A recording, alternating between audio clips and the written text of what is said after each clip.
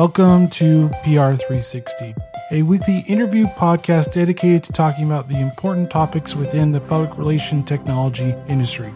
Hosted by Brett Deister and in partnership with Global Results Communication. Find out more information at globalresultspr.com. And welcome to a new episode of PR360, and I'm your host, Brett Deister, and with me I have Neil Schaefer. He is the leading authority on helping businesses through digital transformation and sales and marketing through consulting, training, and helping large enterprises develop and execute on social media marketing strategy, influencer marketing, and social media initiatives. He has a wide range of experience, and he has helped people through being a speaker on many different social media marketing conferences, and he has a book coming out soon called The Age of Influence, The Power of Influence to Elevate Your Brand. It's coming out actually this month. So wow. Welcome to the show, Neil. Thank you very much. All right. So I asked all my guests, because it's really important to me, are you a coffee or tea drinker? Well, I want to know the same of you, but I am definitely a coffee drinker. Although, after I've had my capacity of 5 cups, which is my average is 4 or 5 a day, if I'm waiting for my kids during soccer practice at night, I'll switch to a chai latte. But other than that, other than a dirty chai here and there, it's definitely coffee. Oh, I'm a big coffee person too. My podcast myself is called Digital Coffee. So that's right. Most podcasters have to be coffee people, huh? Most podcasters, gamers, and techies. It seems like it goes really well with each other. So personally, what is your favorite social media right now? Well, I would say the place that I spend the most time personally would be Instagram. And it's just a great way to follow up with how people are doing, engage with them in a very visual and non-obtrusive way. Facebook always carries this. I have someone that actually tagged me on Facebook and said, have you seen what I tagged you on? Facebook carries with it a weight and sort of a responsibility in your content. There's certain things you don't want to cover. It's just not as fun for me as it used to be. On the other hand, from a digital marketing perspective, Twitter and Pinterest actually generate more traffic than LinkedIn and Facebook do for me. So I tend to spend my marketing time definitely more on Twitter than Pinterest, but Twitter and Pinterest more than Facebook. LinkedIn, I love as well. Coming out with a new book, there's just a lot of buzz and a lot of conversations. And every day I'm getting really relevant messages from my network, from new people that want to connect and what have you. So I love them all, but definitely Instagram right now on top, followed by Twitter, Pinterest, and LinkedIn close behind. Facebook is, sorry, but pretty far down there. And then don't ask me about TikTok. Yes, I do have an account. And yes, I love seeing my 15-year-old daughter try to imitate Charlie B or whatever her name is, her whole dances to Renegade. But other than that, yeah, from a business perspective, I am not targeting Gen Z. I'm targeting businesses, baby boomer, Gen X, millennial. So there's your answer for TikTok, in case you plan on asking me that question during this podcast interview. Well, I mean, I might ask you about the newer stuff, but not specifically, since most businesses are still trying to figure out TikTok and I haven't really delved into it too much. But I understand the Pinterest. I have 15,000 followers on Pinterest, and I just started it when it was new, and I was like, let's just try it out and see how it works. Yeah, Pinterest is amazing. I have 35,000. It's basically a place where you don't have to engage with others. You publish content, you consume content, you create your boards. So it's a refreshing site. And I think that tactically, Pinterest is a really easy site to generate traffic from once you have it figured out. Yeah, that's true. And over the long term. I had to figure it out a little bit, but I was also new, or I went on it when it was new, so it helped me. Because every time you're on it when it's new, you get a little bit more traffic through there too. That's true. So what do you think the state of social media is in 2020?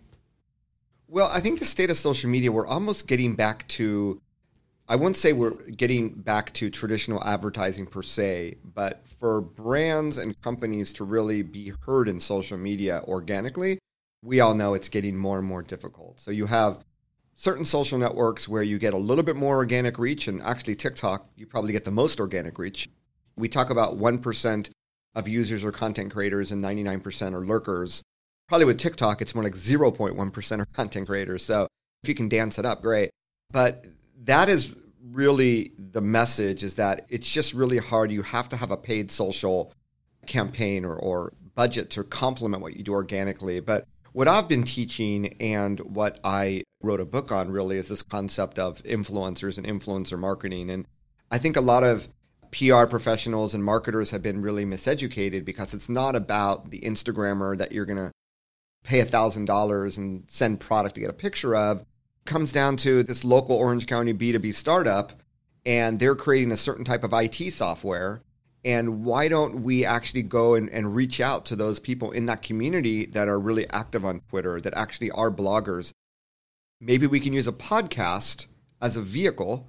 And I believe a lot of podcasters that do interviews are doing influencer marketing. They're using a podcast as a vehicle to reach out to influencers and to try to co-create content with them. So with that concept, I think we're now seeing more brands understand that it's less about reaching people you don't know that have influence, but looking for influence around you, in your employees, in your followers, in your customers. And hopefully this book, The Age of Influence, it actually comes out next week on St. Paddy's Day, March 17th. Hopefully it becomes something that CEOs read, that VPs of PR, CMOs, VPs of marketing read, that gives them the understanding that really influencer marketing should be a line item on the budget compared with all the other channels out there.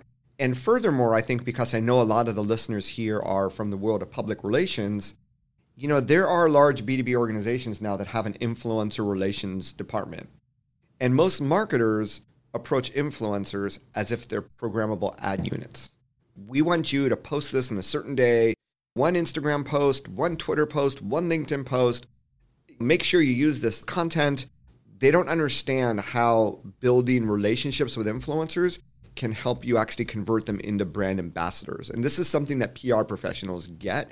And I often find when I'm working with companies, if you have a PR team, you may want to actually put them on influencer relations, because in the new media that we call digital media, the influencers really are these content creators that are out there. So rather than having a marketer, or even worse, outsource it to a tool to send the same cut and paste message to 100 different influencers and make them mad, and then they say bad things about your brand, really it should be an individualized, personalized approach that was never in the DNA of a marketer, but very much in the DNA of a PR professional. But I also want to say that social is just part of digital marketing. So it's not just about social. It's also taking a look back at your SEO. It's also looking at email marketing and marketing automation. It's also looking at these other components and making sure you have the right mix. It's also looking at what are you doing traditionally. And it's interesting, I have a publicist for my book, so she's trying to pitch me to CNN and what have you.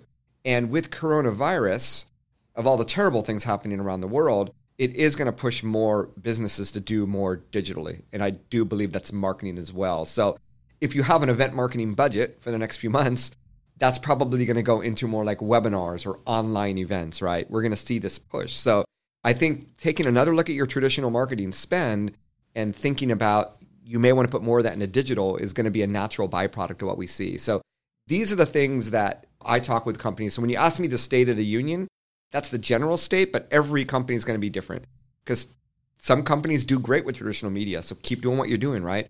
Others, email marketing is their key thing. With other, it's Facebook ads. Others, startups on Instagram, 100% influencer marketing. So it really comes down to knowing your customer, knowing where they're consuming content, engaging with them through these different means, organic, paid, influencer, and really measuring and figuring out what works and spending more money there. And going back to what you said about organic reach, I've heard that LinkedIn does actually have a pretty good organic reach right now. I mean, that's always changing. What do you think about that? Yeah, so TikTok by far, although some people are saying, are these TikTok stats legit? Like, did that video really get 1 million views? But take that aside. Definitely Instagram for B2C and LinkedIn for B2B. LinkedIn, people forget, does not rely on the news feed to generate revenue. If you think about Facebook, Instagram, it's all about ads. LinkedIn has Sales Navigator for salespeople. They have, obviously they have marketing solutions, but they also generate a lot of revenue from HR solutions, right? So they don't have to rely on newsfeed advertising. And I believe that LinkedIn, I don't know, maybe a year and a half ago, made a very, very strategic decision to actually expose more content in the newsfeed, even from company pages. So I work with businesses now where their LinkedIn company page is getting more engagement than their Facebook page. And these are B2B companies. So yes, I think it's time to relook at LinkedIn. there's also just a huge user base on LinkedIn and just not enough content because millennials are digital natives. They're used to creating a lot of content and publishing it, but people in the older generations never had that in their DNA, right? So there's always, the algorithm is also defined by supply and demand. And I just think there's not enough content on LinkedIn, which is why it's working in your favor. So absolutely, if you haven't really measured how you do on LinkedIn recently, you really should. And obviously we have video that is coming out that is becoming very, very popular there with live stream video right down the road. So that's definitely something that every company should be looking into if they haven't been. And then moving on to, you talked about COVID-19. Conferences has been canceled about this, and part of PR is event marketing as well. So what do you think about the live streaming services being converted over to using your ad spend on maybe more live streaming or your time for, depending on who you are, Twitch or LinkedIn Live? Like, do you think most conferences are going to go that way for the foreseeable future? Well, I think, first of all, at the time we're recording this, there's a lot of wait and see. Obviously, South by Southwest canceled. I was at 2 conferences last week, Social Media Marketing World in San Diego, PodFest in Orlando, Florida, that didn't cancel. My flight from LAX to Orlando was absolutely packed. When I arrived at LAX, I thought that there weren't as many people as normal. And Social Media Marketing World, maybe there were some speakers who canceled and maybe 10 to 20% of attendees did not show. But I think going forward, we see cities and states and governments. I think in Germany today, they announced any public gathering over 100 people should not happen. So I think we need to buy time. And if we have a Q1 or Q2 budget, I do believe that until we hit summer, and I believe that a lot of these types of pandemics, they usually die down in the summer because viruses don't perform as well in hot weather. That's sort of the thought. So I do believe if you have something planned for the first half of the year, yes, you still have your objectives. And if you can't engage with people physically, you still need to engage with them to hit your PR marketing objectives. And yes, whether it's live stream over social media, whether it's over YouTube, we've seen a really big popularity in terms of these virtual summits. They become very, very easy to hold as well, or in a webinar format. The virtual summit is basically webinars that are pieced together to create a conference-like environment. But yes, I do believe that if companies had not been thinking about that before, this is the time they really want to think about that, especially if you're used to generating a lot of media coverage or a lot of leads from those events. The more important that is in your strategy, the more you should be shifting and really focusing on these live stream, virtual summit, webinar type of online digital marketing. Moving on to the influencer marketing part, you touched about it a little bit. What do you think it looks like for 2020 with influencer marketing? It seems like everybody wants to get involved with it, which brings up the price of everything. So what do you think is going to happen? I've heard like niche influencers. Now there's nano influencers. So are you thinking it's going to be more niched or nanoed or more specialized in influencer marketing than it has before? I think that brands have gotten a lot smarter about influencer marketing. I think several years ago, brands were just throwing a lot of money at the space and let's get more engagement. And now it's more, what is going to be the ROI? How do we measure this?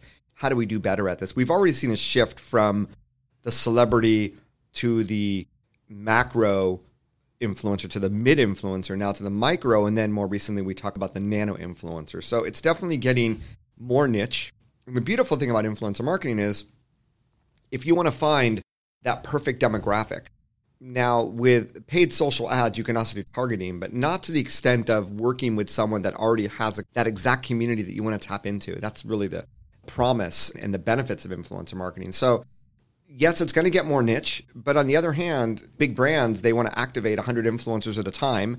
They're going to try to activate, they have budgets to meet. So we're still going to see this like mass, we just need to fill numbers type of influencer marketing. It's still going to exist. But I think the smart brands, they're going to go more niche. They're also going to try to become more collaborative in their relationship. And really, the end goal is ideally to convert these influencers into becoming your brand advocates. So the collaborative approach is really an individualized one-by-one, how can we work together approach. So it's not always money. Sometimes influencers want unique experiences. Sometimes they want access to product or access to dedicated customer service. Or we're seeing a lot more, especially in the consumer space, flying influencers somewhere on a trip, which is going to be hard to do now with the coronavirus. But, once again, giving some sort of unique experience, interviews with internal executives, whatever it might be.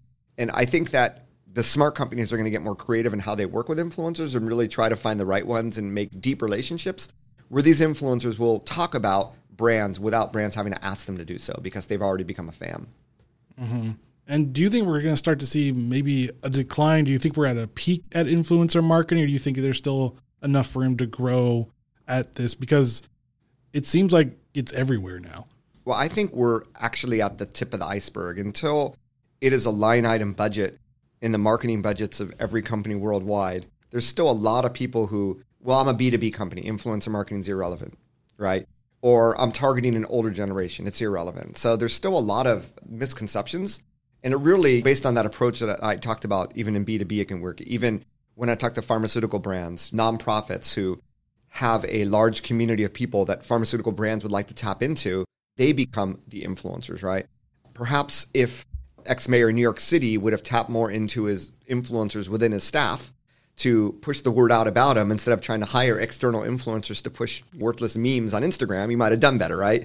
So there's still, I believe, a great potential. And I do believe that we're still at the beginning of this. Right now, that definition of influencer is really, really narrow. Once brands realize that digital influence really is everywhere and it's in their best interest if their employees actually have more digital influence, I think we begin to see more of a renaissance of influencer marketing. That's why I wrote this book. I do think that there's still huge potential once you have that solid understanding of it and how it can really help your business. Yeah, I mean, working for a couple game companies, yeah, I've seen large amounts of money being thrown at me, or at least me telling my boss, this is how much they want to cost, because Twitch and Mixer and all those other things, like that's kind of how a lot of, at least for gaming, that's how a lot of influencers kind of got big that way, is through that. And those gaming influencers can be very expensive depending on how big they are. Oh, they're huge, right? So, I mean, Ninja, and obviously these people can charge a lot. So really, it really comes down to your objectives. Do you need, working with like a Ninja is like working with a TV actor in essence, right? Or actress. So you really need to decide, do you want to go big? If you want to put all your eggs into one basket and work with one person, you might end up working with a Logan Paul, and we know what happened to him. So there's also some risks associated with that. That's why I recommend you really want to work with a pool of people. Why don't you help the next gamer, the next influencer gamer? Why don't you help them build up their influence by working together with you, right? This would be more the approach.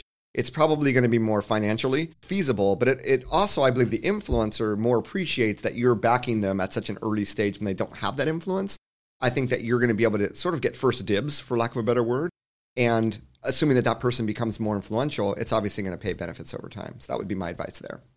Yeah, I actually talked about that on my podcast a while ago about basically making a farm system. I called it like a sports thing. Yeah. Where you have like very small people wanting to be influencers, and you give them like a certain amount of products, but you say you have to fulfill these types of goals for them to get to the next step. And so I saw it that way because I think influencer marketing is a little too simple right now, and they need to think outwardly a little bit differently too. Well, I think it's also not just, there was the famous, I forgot who it was, that woman's name who had 1 million followers on Instagram, and she only sold 12 copies of a t-shirt that she came out with. And there was this whole, these influencers have no influence. So I think it also comes down to, at the end of the day, brands want to push something. They want to push product, or maybe they want to push conversation or engagement, what have you. So influencers need to deliver on that, obviously. And what's really interesting is there's a brand that I met in Asia where influencer marketing is more popular than it is here in North America, actually. And they actually wanted to train influencers in how to become better content creators. They're like, we love these influencers. They were like nano micro. We love them. We actually want to foster community. We want to bring in more popular influencers to teach them how to create better video, how to blog better, how to podcast better, right? And I thought that was a great idea, actually, this notion of the farm system of bringing in the big leaguers for trainings, in essence, right? I think that makes a lot of sense. And I think that that's where you see influencer marketing less as a short-term campaign, and you have a long-term program. And you always have people of different types of influence in that program, and you activate them depending on what your needs are for that particular campaign and what have you. And that's really what I write about in my book and what I preach. And I do, your example is bang on. And I do see more companies doing that. So similar to media relations, you always have your hit list. Well, you would have the same thing with influencers. You start to build that community. Maybe you do regular events with coronavirus. Maybe they're online events, but you keep in better touch. They get to know the company better. You get to know them better. And from that, a lot of opportunities arise for both parties. switching to actually tools, what do you think are some of the best social media management tools out there, in your opinion? So every company needs a social media dashboard. So you have Hootsuite, you have Sprout Social, you have Buffer. I actually just did a survey. If I open up my computer, I can give you the results. I looked at the tools that were being used by the 35 most influential people in social media marketing. So I used a tool there used to be Clout, which doesn't exist anymore. So I used another tool to sort of get that ranks influence. And I used another tool to find out what Twitter tools they were using. So every single one of those 35 people used twitter.com. Because Twitter now has added the ability to schedule tweets, for instance, which it didn't have. So it's actually added a lot of functionality. But after that, I've actually seen fewer people that are using a Hootsuite or a Sprout Social. Buffer, Hootsuite, Sprout Social are still up there. We've seen a growth definitely in Agorapulse. This is actually the social media tool that I use. There's also Sendable, which is another great tool. A lot of agencies use them. And then obviously after that, there's a bunch of other tools, right? But I think right now, those would be Hootsuite, Agorapulse, Sprout, Buffer, Sendable. Those are probably the top 5 outside of the enterprise, where then you have Sprinkler and Spreadfast and all sorts of things. So that's for your basic dashboard. Then you get into a listening tool. And if you're in PR, I think listening tools really evolved from the needs of PR professionals a decade ago, right? I remember Radian 6 was like the big thing with PR agencies. So you have a lot of different technology there. I think that for a lot of small businesses, there's a tool called Brand24 that is very economical. It's a pretty sophisticated tool. And I think when you get to the mid and large and really enterprise companies, Talkwalker is a really great tool that has visual recognition. So even if I'm looking at the water in front of me is branded Deja Blue, great name, by the way. And if someone on Instagram posted a picture of Deja Blue without mentioning it in the text, the visual recognition of Talkwalker would actually pick that up. So it's a visual mention that the social listening tool would pick up, which I think for a lot of consumer brands is really, really important. So that would be another type of tool. Outside of that, there's obviously a lot of other tools. There's content creation tools, there's employee advocacy tools. But I think the social media dashboard and the social listening tool are probably the 2 core ones that for most businesses might be all you need. And for those PR people that don't really do content creation very well, do you think like Canva is one of the top ones to actually use for a lot of them? Yeah, I think for visual content, Canva is the standard, without a doubt. I'd say of the marketers that I talk to, or I listen to a lot of marketing podcasts myself, I consume a lot of blogs, Canva probably has 80% share, is my assumption. Now, if you're really good at graphics, you have a Photoshop. And there are competitors to Canva. There's Easel, there's a few others, but I think Canva pretty much has your back with their templates, what have you. The challenge is to not make it look like it was created in Canva, which is the other issue. There's also a lot of, I outsource some of my visual content creation because within Canva, you can make a template, you can hire someone and they can actually create it using your template in Canva. So you have full control over the branding. You give them a few hex codes, some brand guidelines, and you can find a lot of people that are very proficient at it if you don't have the budget or the resources. So that's the other option. So like Fiverr, going to Fiverr and all those other places. I create all of my Pinterest images in Fiverr, in all honesty, and I've found great visual people there. I've found great content writer on Upwork that I work with on all my content. So I think a few years ago, the talent wasn't there, but there's so many small businesses that rely on Fiverr, Upwork, and I think that the quality of the talent, if you find the right people, that's the problem. You're not always going to find the perfect person on the first try, but they are out there. Podcast intro, outro, Fiverr all the way. Podcast editing, Fiverr now, someone I met on Upwork. So there you have it. That's really for small businesses that are scrappy, that don't have a lot of dedicated resources. Those are great avenues. But obviously with your PR strategy, marketing, you want to own that strategy, right? But the notion of hiring someone to do all this for you, I think is actually antiquated. The more nimble small businesses that I know, including my own businesses, we hire dedicated people for dedicated tasks that are really good at that task. That's all they do. And it ends up actually being better, faster, and it costs less money because you don't necessarily need them to do a full-time job for you 7 days a week, 365 days a year. And moving back to social media companies, what do you expect to see from them in 2020? I know recently Twitter is testing out Fleeks, which is basically their story versions. What do you expect to see from all these? And LinkedIn is also experimenting with something. Yeah, they're all copying each other, and they all want you to stay on their platform longer. And often when I talk about social media and social media algorithms, when I speak at conferences, I'll have a slide up of a 1950s audience like in black and white, around the black and white TV, probably like trying to watch an episode of Leave It to Beaver. And this is what every social network wants to become. They want to become the place that attracts you to spend hours and hours every day there that replaces the TV. And that's why TikTok is so powerful, because the average spend time there is great, and Snapchat as well for that generation. So they're going to try other features that other social networks have done and see how they go. What's really interesting is I talked about employee advocacy. And one of the greatest employee advocacy tools that I've always recommended is one that LinkedIn has called LinkedIn Elevate. And I heard on a blog post just today that LinkedIn's actually canceling. They're pulling the plug on Elevate. So not all these things work out. And we've seen social networks. I mean, Pinterest tried communities like groups. That never happened. LinkedIn had groups. They sort of phased them out. Now they're back. They used to have events, which they phased out. Now they're back.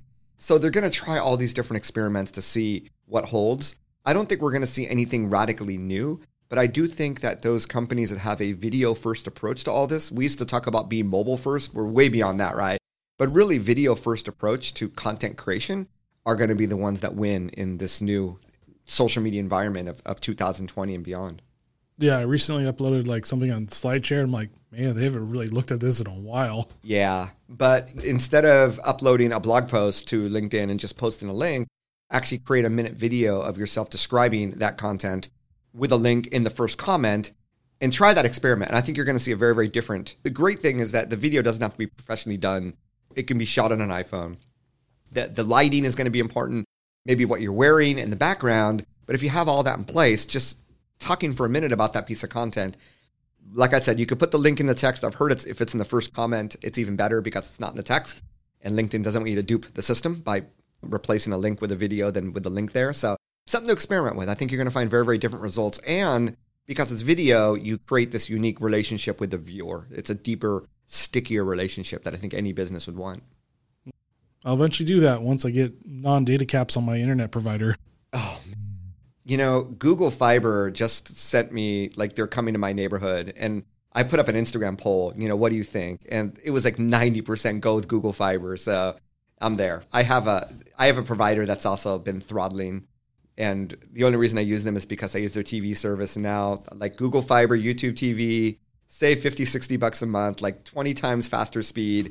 And with YouTube TV, it's like the DVR is in the cloud and it's like 9 months worth unlimited. It's a no-brainer. But anyway, I know we got off topic there, but yeah, but moving back, do you think social networks are going to be more niche going forward, or do you think they're still going to do a wide range of people? I think it's still going to remain wide, but the niche really is in the communities. Like that's why Facebook's investing so much into Facebook groups. You see the TV ads, right? There's people join social media to get back in touch with friends and then for a sense of community for the causes that are important to them. We also saw that with LinkedIn groups from the professional side. So I don't think there's going to be any newcomer social network that's going to take everything over. Obviously, well, Snapchat is now firmly in competition with TikTok, I believe.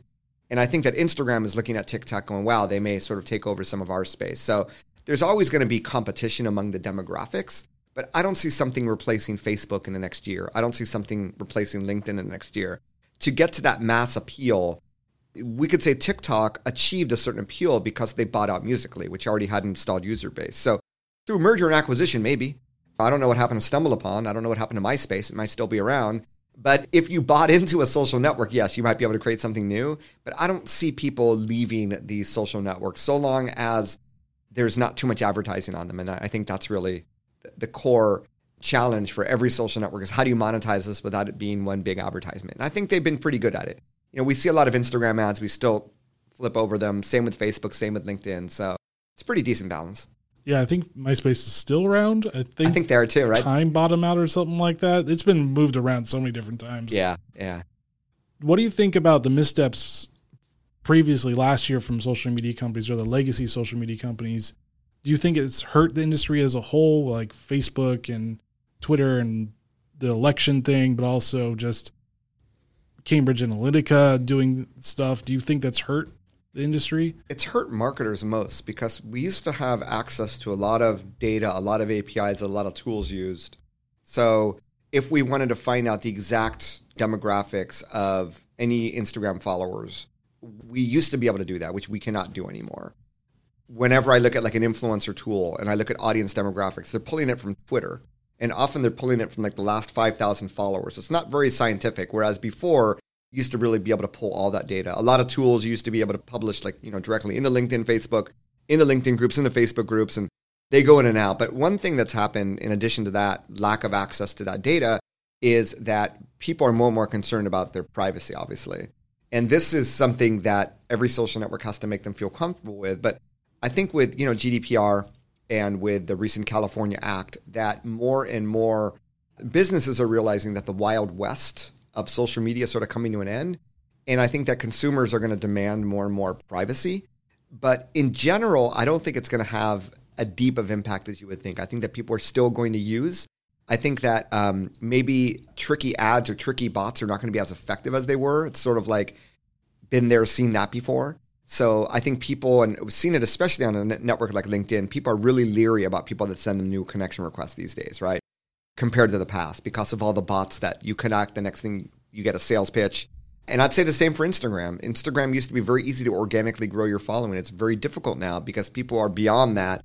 I'm just going to follow anyone and everyone. I don't want to deal with spammers and bots, what have you. So that's just a maturation, I believe, of the industry. But the overall outlook, I think that social media really has become part of our communal DNA. And the younger the generation, with millennials now an overwhelming majority of the American workforce, that's in their DNA, right? They're digital native. So that aspect is not going to go away. And despite these challenges we've had, I think they're good things. I think the Cambridge Analytica and what have you, they actually help grow the industry by putting those safeguards, putting those privacy measures, and making people think twice about what they do online. Yes, I'm always leery about connections on LinkedIn now. Yeah, it's pretty bad, isn't it? Yeah, I've gotten a lot of them. I connect with them, and they just go sales pitch, and I'm like, okay, I'm not really here for that. And it's funny because they try to employ best practices. So looking back at like the 2016 elections, those bots on Twitter, the ads they were all using best practices that marketers are teaching. So they're very smart about doing this, right? And the LinkedIn is the same because normally they have a personalized connection request. I've found the spammers. But now when I see a personalized, I used to, wow, that was personalized. Now it's like, okay, you have company name, you have location, and you've just cut and paste or automatically entered that field with my profile information. So now I think we've all gotten smarter. I hear a lot of people like you that say, I don't trust LinkedIn connection requests anymore for that reason. Yeah, I'm pretty picky now. I have like a backlog of like 30 of them. Yeah, exactly. What do you think is a couple or one common mistake companies make when using social media? Using it as a broadcasting mechanism, which we're in our second decade of social media marketing, and companies still tend to do that. Rather than having conversations and engaging, they feel they have the need to publish content. Rather than looking at who followed them and considering following them back or starting a conversation, which is like a best practice on Instagram. If someone followed you, send them a video clip, send them an audio message, ask them how they found you, whatever it is, right? I'm really treating every follower as a potential, not necessarily customer, a potential collaborator, potential partner, whatever it is, just simply publishing content, simply broadcasting. And that's a huge mistake, that most companies are simply antisocial, and their content is all about the company or product and not about the needs of the social media user is the other issue. We see this most on a platform like Instagram, where brand images tend to look like ads in general, right? And that's why influencers have become so influential, because they're great content creators. Any brand could have gone out and started a channel on Twitch. They could have started a channel on YouTube. They had gamers that were employees. There could have been a Taco Bell gamer channel on YouTube that might even be most influential, but they didn't do it, right? Lack of understanding, lack of the ability to create that content, lack of the strategic understanding of this concept of digital influence. So at the end of the day, I think as we enter our second decade of social media, that brands just really are not well equipped, and they really need to talk about brands needing to humanize themselves. And this is where I get into collaborating with other influencers, I believe, is the way to best humanize your brand. Inciting word of mouth, not through your publishing, but through collaboration with other social media users, is the best way forward. Yeah, that's right. Because most businesses are kind of leery of new ones because they don't really know what to do, or if it's good to start something up, it's going to die. Yeah, true. But if you don't start, right? I mean, if you want to, I see a lot of big brands like on TikTok, they'll do like, takeovers. Let's let this influencer take it over and sort of like blow it up. But ask your employees if they're find good dancers among your employees. I mean, looking at my daughter's high school, there are so many people that are really active on TikTok at that demographic, right? Maybe there are employees that already do it. I mean, I don't know, right? But whatever you want to do, just think a little bit creatively. Instead of thinking about engaging with people you don't know that are going to cost a lot of money, look at the resource you have around you, because brands with huge budgets should be able to do this, and they're not doing it, or they're doing it in the wrong way. And that's really a shame. They don't really leverage the potential that social can have for them. And what do you think, what stats or analytics are important for marketers and PR pros in 2020? I know it used to be impressions, but that's now, who cares about that anymore? What do you think is going to be important? Well, I think every company has different objectives, right? For some companies that just want to generate a lot of brand awareness, that still is important. So it really comes down to, what is your strategy for the year? What are your key objectives? And what are going to be the KPIs that help you best measure those objectives? And everyone's going to be different. So I often get asked, Neil, what are your favorite influencer marketing KPIs? And it's like, there's no influencer marketing KPI. It's a marketing KPI, right? And how do working with influencers help affect that KPI, either positively or negatively? So this tends to be a one-on-one conversation, a one-on-one approach, with every company having a different strategy.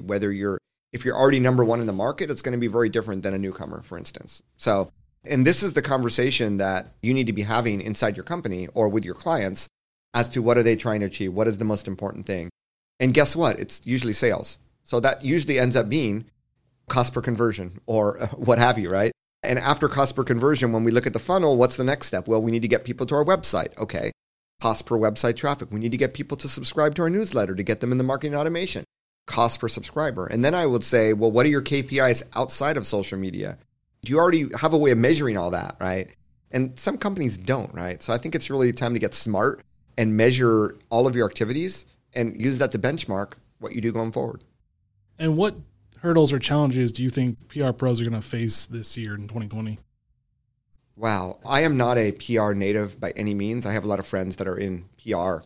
I think that just as we saw a lot of journalists become content marketers, I think that with influencers becoming the new media in digital media, I think that PR professionals would be smart to lean towards that type of work in their company. Hey, what are we doing with influencers?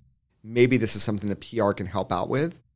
I do think it's a great area and it's a natural area for PR professionals. If you ask any PR professional, they'll say that they are one of the most undervalued parts of a company. And I believe that to be the case as well. So I don't think that's going to change any, unfortunately. But I do believe by PR expanding into that area where there's a need for one-on-one relationship building, that's really the strength of PR.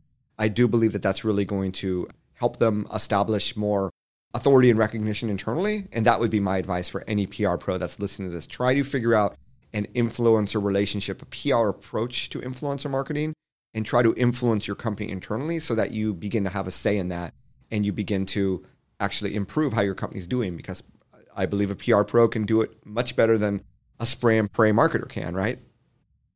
Not that every marketer spray and pray, but you know what I mean. I get you. And moving on to mostly talking about colleges and kind of the speed of change, do you think colleges really are equipped to keep up with the rate of change that digital marketing usually goes through in an industry? Because it seems like when I was in college, social media was not talked about at all, but social media was going on all the time. Yeah, they're not really equipping college students. And I actually teach as part of a few executive education programs, one at Rutgers Business School, one in Ireland at the Irish Management Institute. And I think that, the problem is that professors are using textbooks that are antiquated. So that's where it begins, with actually bringing in new content, because generally speaking, a class uses a textbook and the textbook is like on its 30th edition or 20th edition, right? So it really begins with someone that is head of the program saying, you know what, we need to do a reset. We need to reach out to local companies and find what they find important. If we're going to have someone graduate with a communications master or with a marketing degree, what would that look like? And really replicate what that would look like in their program. And I think the universities that do that are more proactive, are going to end up really becoming the leading ones. I mean, there's one university, Southern New Hampshire University, that has one of the best online social media marketing programs because they were sort of first to it. I think for communications, I hear about Syracuse University has a really, really good program. So There are a few universities that are very progressive that are doing this, but for the most part, no, they're still a little bit further behind. In fact, leveraging social media marketing for their university, they're still behind from a marketing perspective. So yeah, there's a lot of potential there. And I would love to have conversations with any universities that are listening to this. I'd love to have a conversation with how they can really leverage all these trends, both within their education to really educate the next generation of digital leaders, but also for them to better connect with potential students that they probably want to recruit to their university. Yeah, I tend to agree because, like I said before, when I was in college, we weren't talking about social media at all. We were still talking about the press releases, and nothing was talked about social media quite at all. Really. Yeah, you can't ignore the reality, and you can't say, well, any textbook we have will need revision a year from now, which might be the case.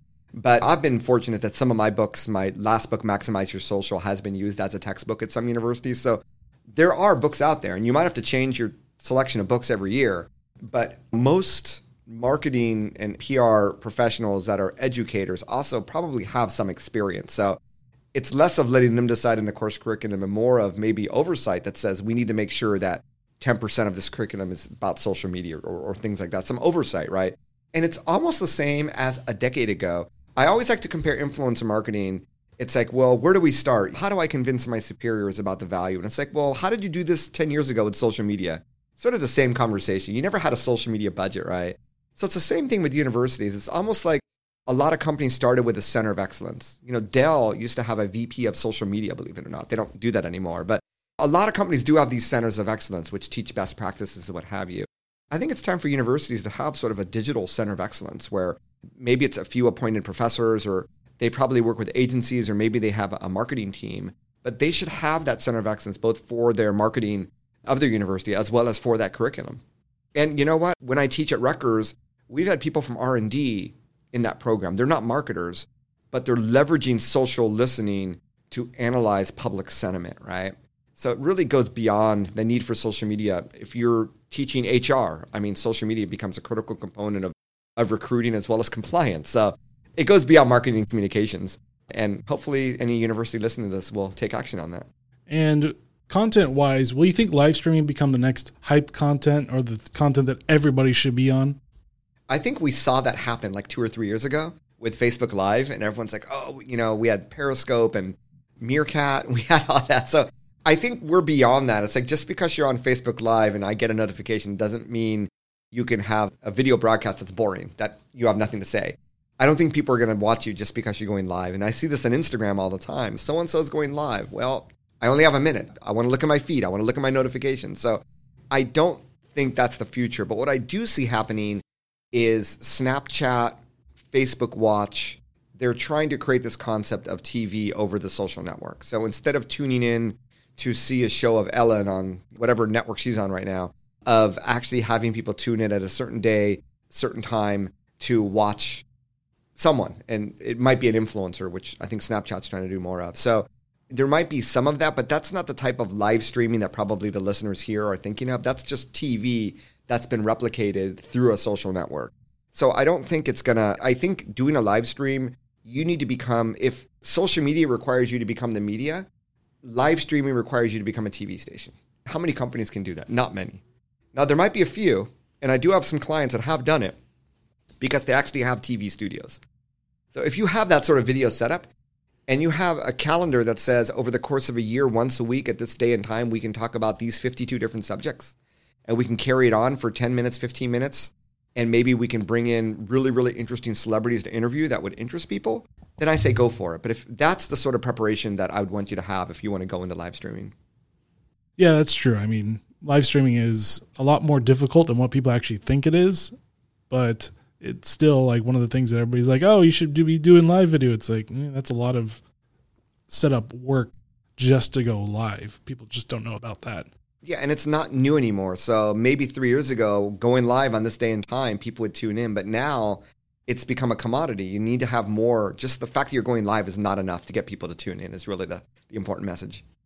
Speaking of podcasting, do you think it'll be another avenue for businesses to create content for social? I know Facebook and Twitter aren't really that big in podcasting, but do you think business will lean more into it because it's a lot less money than they actually think it is, or it's a lot easier to reach their employees or even their customers.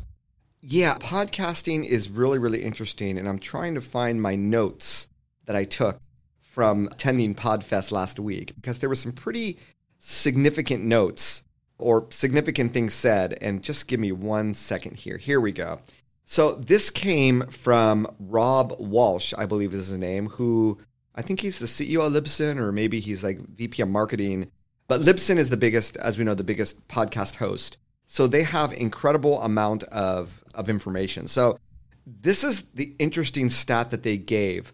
In 2020, the amount of monthly users of Sirius FM is 34.4 million.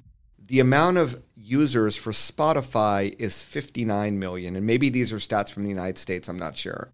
The amount of users that Pandora has is 68.8 million. The amount of users that podcasting apps have is 90 million. So right now, there are more podcast listeners from a monthly user base than people that are listening to Spotify. But when we talk about supply and demand, there are 650 million blogs that exist, and there are less than 1 million podcasts that exist. So the supply and demand, in fact, there's only 246,000 podcasters that have more than 10 episodes in the last 90 days. So when you look at it that way, the supply and demand, and I recently moved over from Libsyn to a host called Buzzsprout, and they have a really engaging Facebook community. And I'll see people put things up like, hey, just hit my 500th download in my first week. Or there's some pretty incredible numbers that if you're a small business and you're only getting a few hundred hits to your website over the course of a month, you might be able to easily replicate that in a podcast. So in terms of content consumption, I find podcasting to be actually very, very attractive. And as a vehicle to reach out to influencers, it becomes even more attractive, which is how I would almost recommend you do an interview type show like a lot of podcasters do, like this podcast is as well, around your industry, and really use that as a vehicle to reach out to others. I think you'll be really, really successful. And because there's so few podcasts out there compared to blogs, you can really niche down and find something that maybe no one has a podcast on and really own that category, own that niche, which is really, really hard to do with any other medium that's out there. Maybe with YouTube, some niche B2B, you might be able to do that. But so yes, I do think that podcasting is a great vehicle. And guess what? You can repurpose that content very easily into written content. You can use those audio snips as a video, should you want to do that. Or you can do video interviews and cut those up and repurpose them into smaller YouTube videos and social videos. So as a way of repurposing content, it's a great vehicle as well. So I know that I was one as well. I thought podcasting was a really niche thing. And when I went to this first podcasting convention, it was a lot of ex-radio folks, what have you. But I loved this quote from the gentleman from Libsyn, was that think of podcasting. A lot of people say, oh, podcasting is just like radio. He was saying, really think of podcasting or a podcast more like a magazine than radio, and think of it as a large medium with niche content. When you put those two together, I think for most brands, most companies that are in an industry that already have a lot of content, that magazine approach with a niche, I think is a really powerful way of thinking about podcasting. And hopefully a few that listen to this podcast will want to learn more about that. It really is a compelling medium, and I think that it's going to continue to grow. It may not double, triple, but with every year, I think the stats show we have this slower and slower, this tumbleweed approach, and I think it's only going to continue. And by the way, this morning I wore a t-shirt, obviously here in my suit right now, but I wore a t-shirt of the PodFest 2020 exhibition, their standard t-shirt, and it said, ask me about my podcast, right? So I go to Starbucks in Irvine, and the barista says, hey, tell me about your podcast. And there were 420-something baristas there, right, working at Starbucks. I'm like, hey, how many of you listen to podcasts? 2 of them raised their hand, right? And it's actually a millennial that got me, a Gen Xer, into listening to podcasting. So there's a lot more podcast listeners out there than you think. And as you know, there's a science and an art to podcasting, but it's not as difficult once you get the system and the tools. It's not as difficult as you might think, right, once you get to do it. So I'd encourage more businesses that are interested in a unique way to be heard. Instead of thinking, how do I outdo the Facebook algorithm? Change the conversation, change the medium, and really consider podcasting. Yeah, I'm on a lot of podcasting groups in Facebook. That's the only way I go on Facebook is those groups. Yeah. And Daniel J. Lewis just did one last month of a stat. It says there's 900,000 podcasts. That's on Apple Podcasts, so there might be more. But and by the way, someone that I met at PodFest is actually in charge of a podcast that Georgetown University has, linking this back to the schools. The Georgetown University School of Entrepreneurship actually has their own podcast.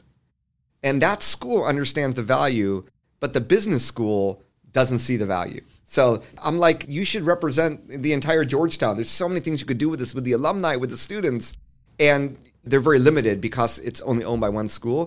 But yes, it can even be used by university for those of you. And I forgot the name of the podcast, but if you look for a school, Georgetown University Entrepreneurship Podcast, hopefully you'll find it. It's a really good show, actually.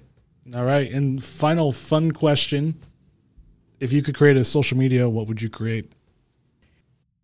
Wow. I have never been asked that question.